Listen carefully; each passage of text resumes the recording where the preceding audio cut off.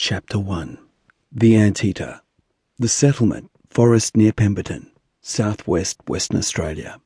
The group were getting ready to go on a wrecking when Arika's changing started. Nara heard the strangled choke in Arika's throat and spun around. Arika was laying on the floor of the hut, her limbs tense.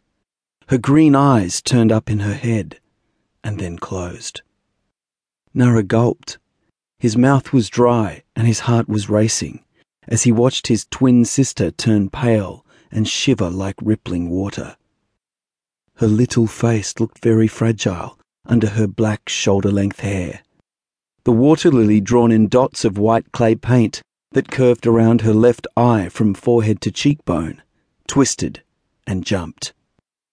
Nara had painted the lily on his sister's face with his fingers just yesterday. But how long ago that seemed now. "It started," Manya, the twins' foster mother, said. "It is time."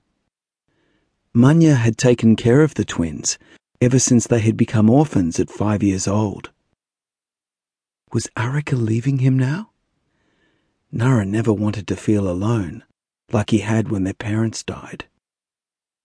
It had been raining that day, and the forest was dark.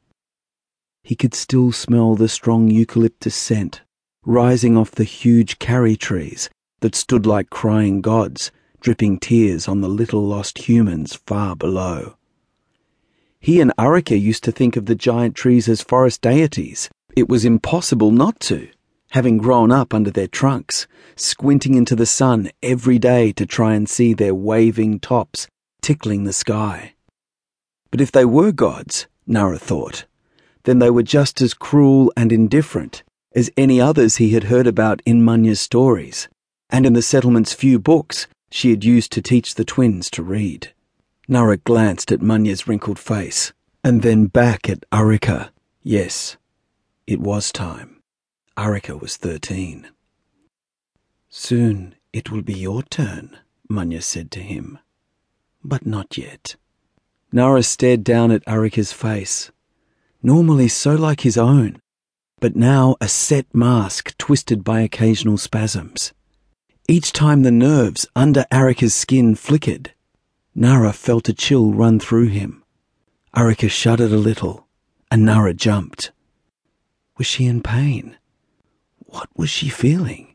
Did she know he was there? Up until a few moments before, Arika had been standing normally, and Nara had been in touch with her feelings as he always had. The twins had shared their lives like that, from a distance, for as long as they could remember. They called it the path. It was like a road that linked them. They could walk along it, meet, and then sense each other's precise thoughts as if they were standing together. They used the path for their most secret and personal things. Now, the changing had separated them. Since the Great Madness, it happened to everyone they knew who reached their teens. It seemed to wait inside them until then. The twins had desperately wanted to understand the changing and find the truth about the Great Madness before their time ran out. And now it had. For months the twins had talked about it, and Nara had sensed Arika's fear while she had sensed his. They had known that girls entered the changing earlier than boys, and that meant they couldn't experience it together. Now, Nara could feel nothing of what Arika was going through. The path had not given any warning that Arika was about to go into her changing right at that moment. And now the path was closed. The separation scared Nara more than he could have expected. The simple wooden hut and the life the twins had always known now seemed very small. A kookaburra's cackling laugh broke out nearby. Nara glanced out the window.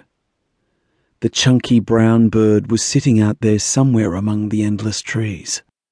The kookaburra always sounded jolly, and Arika used to love watching the family building its nest and the chicks growing up. But the kookaburra laughed just as loudly while it broke the backs of the snakes it ate.